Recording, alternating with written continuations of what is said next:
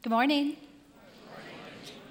Last service, I only talked to this section, so I'll probably talk only to this section. There we go. Good choice, right? No, I'll try to rotate around. I'm Trisha, married to Troy. I only do this a couple times a year, so I'm not as polished as him, but I'll try to give you some of my thoughts this morning. How does that sound?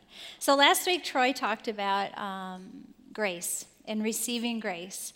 And the definition of grace is something that we get that we don't deserve. So it's unmerited favor of God.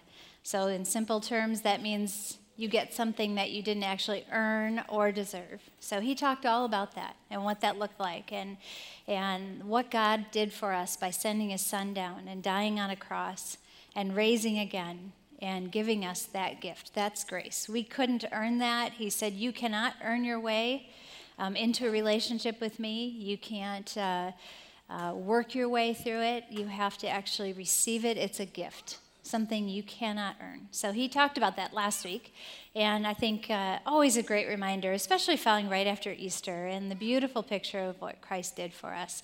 And then to follow that and just talk about what is grace. So this week they asked me to talk about grace given, and grace given, they said, you actually can't give it. So they just told me good luck with that because there's not really any way to teach how grace is given. And so as we dialogue more and more about it, we came up with some thoughts about it. And I've been praying about this. I've known about it for a few weeks now and some of the stories that have come to mind. And so I'd love to share those with you this morning. So if grace can't be given, how do we give it? What is grace? So grace given is actually Jesus. Like if you had to say what is grace given, you'd have to say that it's actually Jesus. He does it through you. So you can't actually extend grace at all. It has to come because of a relationship with God, and then you can extend grace through you. A great person said this a long time ago. It says, grace is heaven's poetry etched on our lives.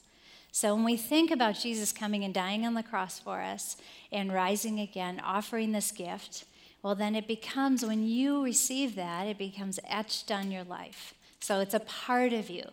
So then you start thinking about giving grace, and you think, okay, how do I give grace? A lot of times we say, oh, I'm going to give him lots of grace on this. I'll give him a whole bunch of grace. But actually you don't. You actually give him mercy. You should be saying, I'm going to give them a whole bunch of mercy, because that's not getting what they do deserve. But grace, you can't earn. So how do we give it? How do we actually give it? So we'll talk about that this morning. There's a passage in 2 Corinthians that says, your very lives are a letter that anyone can read by just looking at you. Isn't that cool? And he's writing to a group that he's saying exemplifies who Christ is. He said, Christ himself wrote it, not with ink, but with God's living spirit, not chiseled into stone, but carved into human lives, and we publish it. And so what they're saying is they see Christ in these people. So they must be seeing grace flow through them, right? So the way I thought about explaining that was using this, a conduit, right? So if we think of it this way, if God is pouring his grace down into our lives, we accept that, right? So it's coming down through here. Oh, actually, Troy made a really cool slide for me. Is that cute or what? Okay. So grace is, it does come down to us. We can't actually create it in us, okay? So grace comes down through us, and when it does, it flows out of us. Does that make sense? We can't produce it. That's why it's this shape. It has to come down. It has to come down into our lives. We have to actually experience grace from God, and then it will flow out.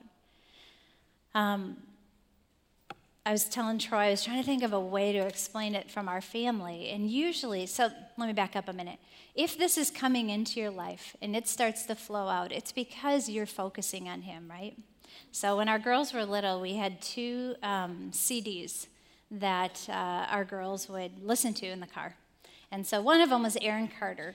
Does anybody remember Aaron Carter? I'll look at the younger crowd, although I'm probably too old for that. Okay. So Aaron Carter is our favorite CD. We knew the whole Candy. I'm trying to think of some of the songs. It was so funny, but we'd know every word, including me, so I would shout it out too in our van. We'd crank it and sing it. Okay, so one day Haley comes in the house, and this is the other CD, and she's doing something, I can't remember what, and all of a sudden out of her mouth comes, "Man, I feel like a woman." She was only 5. Who is it? Thank you, Shania Twain. Wow, impressive. And so now I'm confessing that we like Shania Twain. But my point is that Haley didn't even realize it was coming out of her mouth. It just came out. She just said it. And she didn't even know what she was saying. It was like, "Man, I feel like a woman." You kind of want to go, what does that mean to you? You know? And to her, it's just a song. But to me, I kind of look at grace that way. That when grace starts to pour into your life and you're really experiencing his grace, it's going to come out. It's just going to start to flow out of you. It will be a reaction that you have. Now, what kind of things stop this grace? What do you guys think? Probably, being full of ourselves maybe a little bit. Like, I have better answers. Or maybe I start just looking at you and I think, I'm better than that person, and so I have a better decision, so I'm going to handle this way. So I start putting those in. Or maybe I think just anger, bitterness maybe bitterness. Well, I really truly believe that it is where you begin to start looking only through this way, so I only have that connection with you. Instead of remembering what God did for me, and then it stops that. My reaction to you isn't out of grace. My reaction is going to be what I think is best. So last week, Troy was getting up here to speak on grace, and we were sitting in these 2 chairs, and we were fighting. And you guys didn't know that, so we kept it hidden. And so, maybe some of you saw it and noticed it. It was kind of like, I'd smile, and then I'd say something to him, like, And the whole time I knew he was getting up here to speak about grace, but I didn't care. I was going to win this argument. I believed I was right, that I had the right answer, and I thought to myself, well, I'll get the last word in, and then when we get home, we will talk about this. But it's because I thought I knew. It's so funny, because I even thought to myself, he's getting up to talk about grace. This is awesome, because he's not extending any grace to me. And of course, it was all about what he wasn't doing for me. And so I just pretty much shoved it in there nice and tight, because there was no way I was going to actually allow God to speak through me, allow him to maybe change my heart on it, which he didn't. But no, I'm kidding. He did.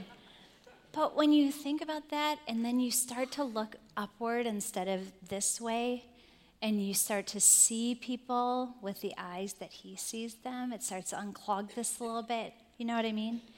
And then all of a sudden his grace can flow through us again. But you guys, I confess, it is every day. It is every day I have to do that. It is not a one and done.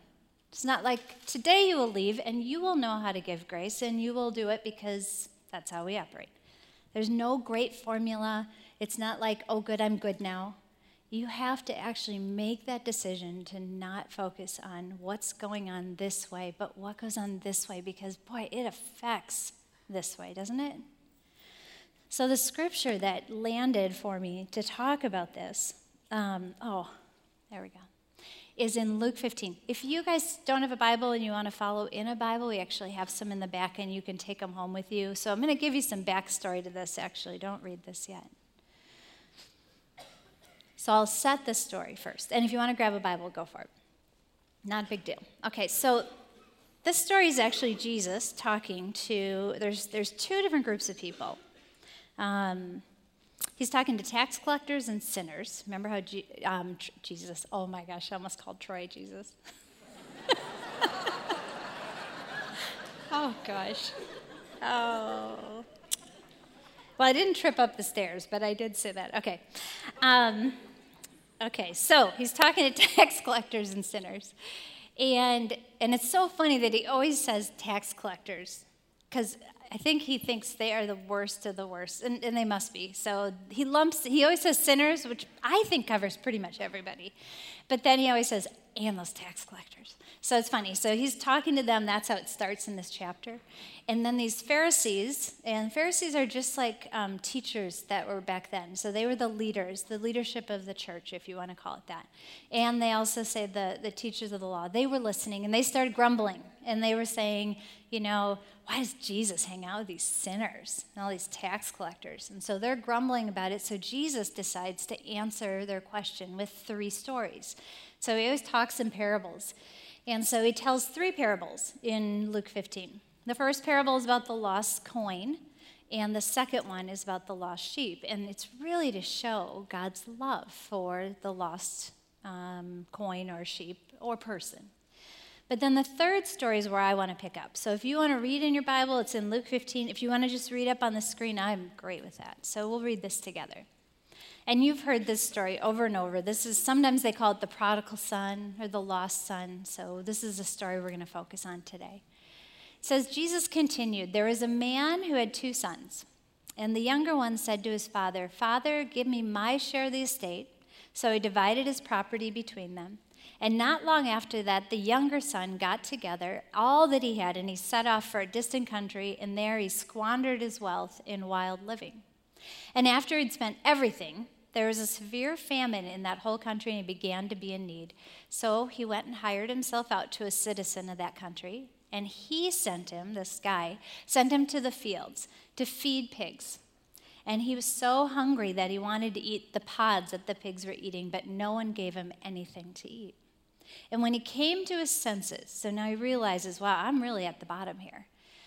He says, 'How many of my father's hired servants have food to spare, and here I am starving to death?' In other words, he just sees, wow, I could really benefit if I headed home. 'I'll set out, go back to my father, and I'll say to him, Father, I've sinned against heaven and against you. I'm no longer worthy to be called your son. Make me like one of your hired servants.'" So what he's saying here is he takes all his money, spends it foolishly, ends up living with pigs and not having any food and thinking, wow, even the food that the pigs are eating look good, and I'll just eat that, right? And he doesn't think he doesn't think he's going to make it. So he decides, I'm going to head back home to my father, and I'm going to prepare this huge speech, and I'll just beg him to let me just even be one of his servants. That would be perfect, because even then, I'll at least have something to eat. So he heads home, and what I love about that, it's such a beautiful picture of us. For those of you that call yourselves believers, there's probably a point that you can look back on in your life where you feel like you got to that place where you turned and you went home. Like there was an actual conscious decision, right? It wasn't just, I stumbled on it. It was I realized my need to go home to the Father, right? So there's a conscious decision to go home. So in order to give grace to others, you have to remember when you went home. You have to come home. You have to realize it. For those of you that don't know who Jesus is, he is offering this grace. He is saying, come home. Turn toward me. I have something for you. I have something great for you. And you can't earn it, but I want to give it to you. Isn't that beautiful? So let's see what the Father does. We pick up in verse 20. So he got up and he went to his father, but while he was still a long while off, his father saw him, and he was filled with compassion for him. So he ran to his son. He threw his arms around him and he kissed him. And the son said to him, okay, so here's his big speech. Father, I've sinned against heaven and against you, and I'm no longer worthy to be called your son. But the father says to his servants, quick, bring your best robes and put it on him. Put a ring on his finger, sandals on his feet. Bring the fatted calf and kill it. Let's have a feast and let's celebrate. For this son of mine was dead and is still alive. He was lost and is found. So let's begin to celebrate. So the next step not only is to come home, but then after you realize that God's grace has been poured on you, it's running toward. It's running toward. So now your reaction out of receiving God's grace is to run toward somebody with the grace that God's pouring through you. So sometimes we think, oh, well, grace being given, I'll just let somebody else give that out to them. It's actually where you now begin to model the Father. Let's think about what he did. He ran toward him. Well, back then in the Middle East culture, you didn't run to anything as a man. That was just unheard of. It was very undignified. And so if you can picture, now he's talking to the people that know that, like that's common to them. And for them to hear that the Father actually, from a long way off, ran toward his son, probably pulled his robe up and just took off running, And for the son to see that reaction to him coming home is overwhelming. Like you picture him running toward him and hugging him and kissing him. I think of Jordan coming home, and I'm sure there was this reunion. That's my niece, came home from college. That reunion of just, I love you, I love you. And here is this son who now prepared this speech, and I don't know if you guys noticed this, but his whole speech didn't even get out. He got out, I disappointed you, but he didn't quite get to the part, well, I'll just be your servant, before the Father just said, no, wait a minute. I'm so excited you're here. Let's throw a party. Let's, get rings. Let's get a robe. Let's throw it on you. Let's celebrate that you're here. Let's, pull out the best steaks. Let's do everything possible to celebrate that you're here. And so the Father gives rings and robes. I'm sure this son of his, when you think about it, I'm sure the son was feeling like, okay, no, wait a minute. Are you talking about me or the other son? Because you know what I did, right? And I'm sure he was so ashamed. So the son is now looking to the Father and saying, are you actually throwing that party for me? I spent all your money and I ran away with it and never to come back. I kind of disowned you. Are you sure this party's for me? And so when you remember back to the grace that's poured out on you, it should start naturally flowing out of you. Does that make sense? I don't know if you can allow the grace to flow out of you without remembering, going back to and remembering coming home. I don't know if you can do it. I don't believe you can, because the grace has to come from him. Now, there is a second son. And I do want to point him out, because I think that it's important to remember that this son never did walk away with all the money. He actually stayed with the dad. And he worked hard, and he served, worked out in the fields, and just was very faithful to the dad. Well, that son, now we won't read about it, I'll just tell you about him. He was out in the field, and he heard the party.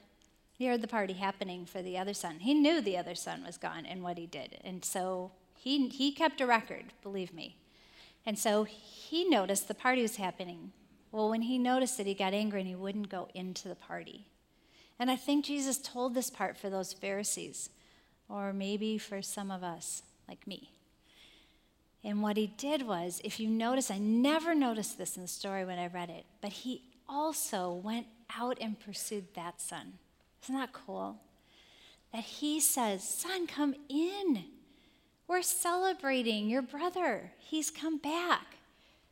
And the son gets angry. Says, I've been here. I've done all these things for you. And this is what Jesus tells in this story. Let me read it to you. It's so good. He just says, my son, you are always with me. Everything I have is yours. But we had to celebrate and be glad. Because this brother of yours was dead and is alive again. He was lost and is found. And I think what I believe what Jesus was saying to him was, look in my eyes. You lost focus. You're looking at your brother. Look at my eyes. See your brother through my eyes. I see him as lost and found again. We got to celebrate. And if you start to see him the way I see him, I think you'll be able to pour grace out, right? And I think, oh my goodness, what a gorgeous picture, because I needed to hear that. Because I don't always run toward somebody that I should probably be allowing God's grace to flow through me to. Do you guys identify with that? Come on, you must have people that you don't really want to let the grace flow through. Thank you. I got one person here. Thank you. The rest of you are all liars.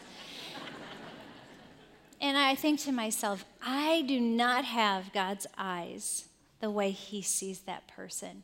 And I'm probably getting in the way of him trying to extend grace to them too. Does that make sense?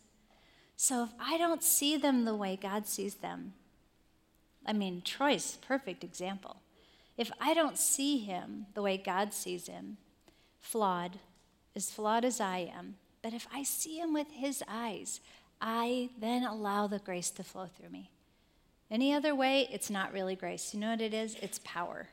It's me deciding when and where and how this grace will be extended. That's me controlling it, me deciding how it works. Does that make sense? Now, on the flip side, when I think about running toward or giving robes, I think there's always that, did I experience that? Well, you do through Christ. My question would be, have you ever experienced it through someone else? God just pouring his grace out through them. Because I have. When I was in college, I went my freshman year, talked to the college, don't follow my example. Okay, I'm just going to say that right now. So my first year of college, I went to Moody Bible Institute, it's Bible school, and I did okay the first semester, but the second semester I completely bombed it, and I failed. Try not to tell you guys that. And I had a GPA of 0.67, which is, if that tells you anything about what I did. I really wasn't actually going to school at that point. But I went home to Wapaka, a little town about an hour from here. And that's where my parents were. And my dad owned a little store, so I got an apartment upstairs with my girlfriend and started working at a local restaurant, Hardee's.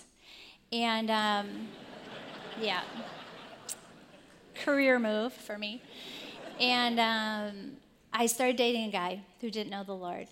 And I thought, wow, that's pretty cool. I've always been surrounded by Christians. And here's this guy who thinks I'm pretty neat, and he doesn't even know the Lord. So for whatever reason, that was attractive to me. And I think I was on a downward spin anyway. And started dating him. And later to find out, and we were really practically living together. We might as well have been. And I found out later that he was actually engaged the whole time that we were dating. And he was just making sure he liked her, which he did, apparently, because he left.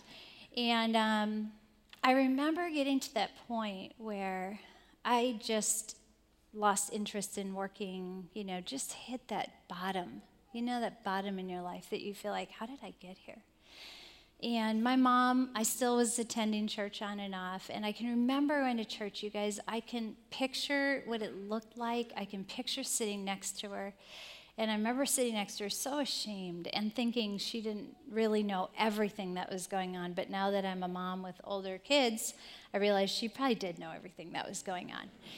And I remember her reaching over and putting her hand on my knee and saying, honey, why don't you come home?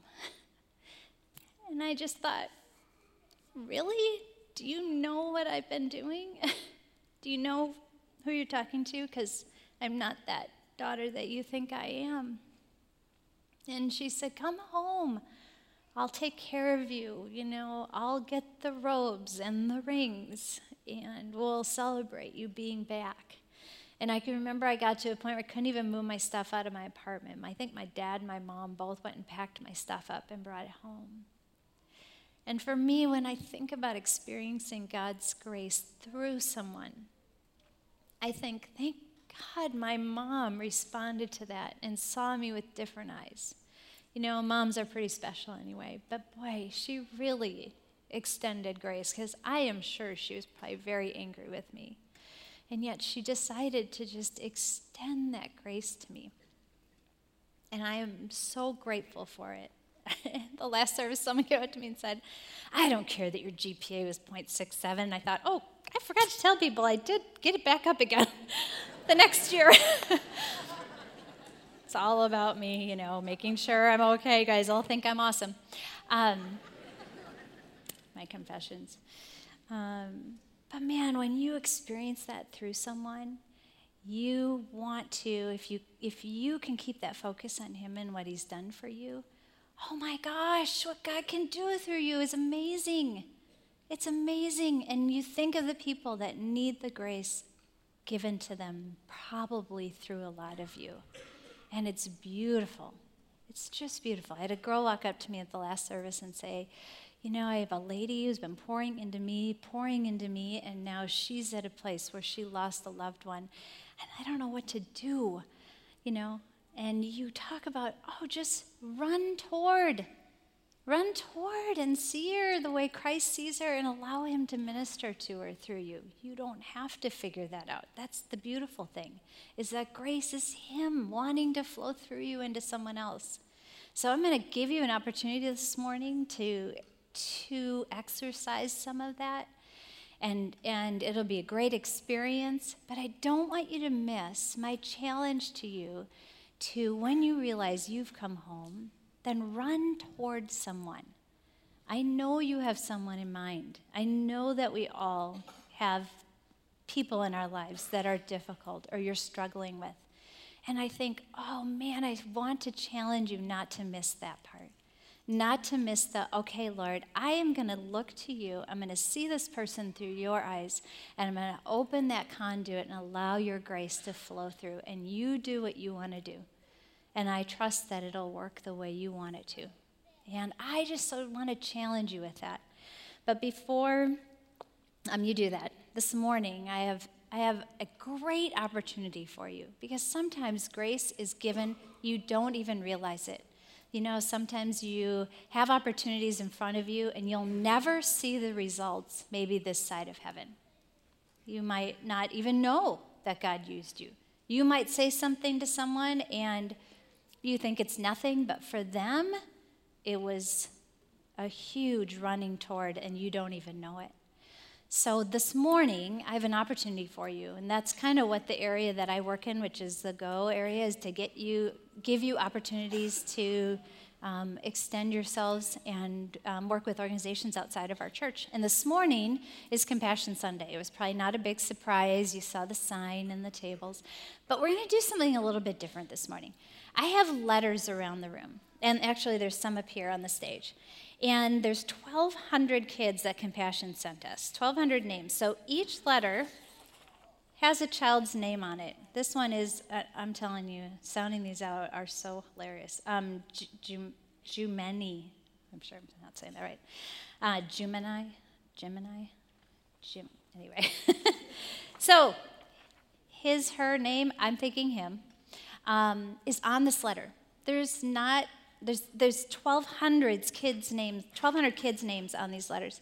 And I'm asking you if you will allow yourselves to be open and ask God, what would you like to say to this child through me?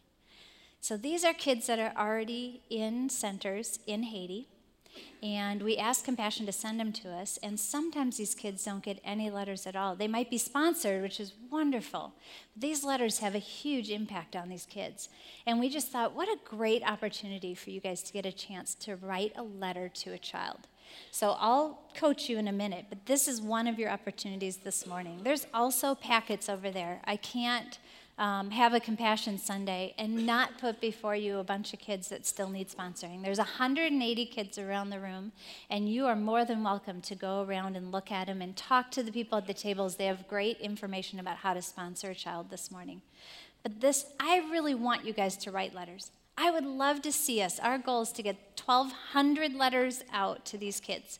They'll translate them and deliver them for us all on the same day, which is so cool. And Compassion even wrote us a letter and told us how they felt about it. But I'll give you coaching in a minute. But what I want to tell you about that, actually, hang on one second. I don't want to miss anything.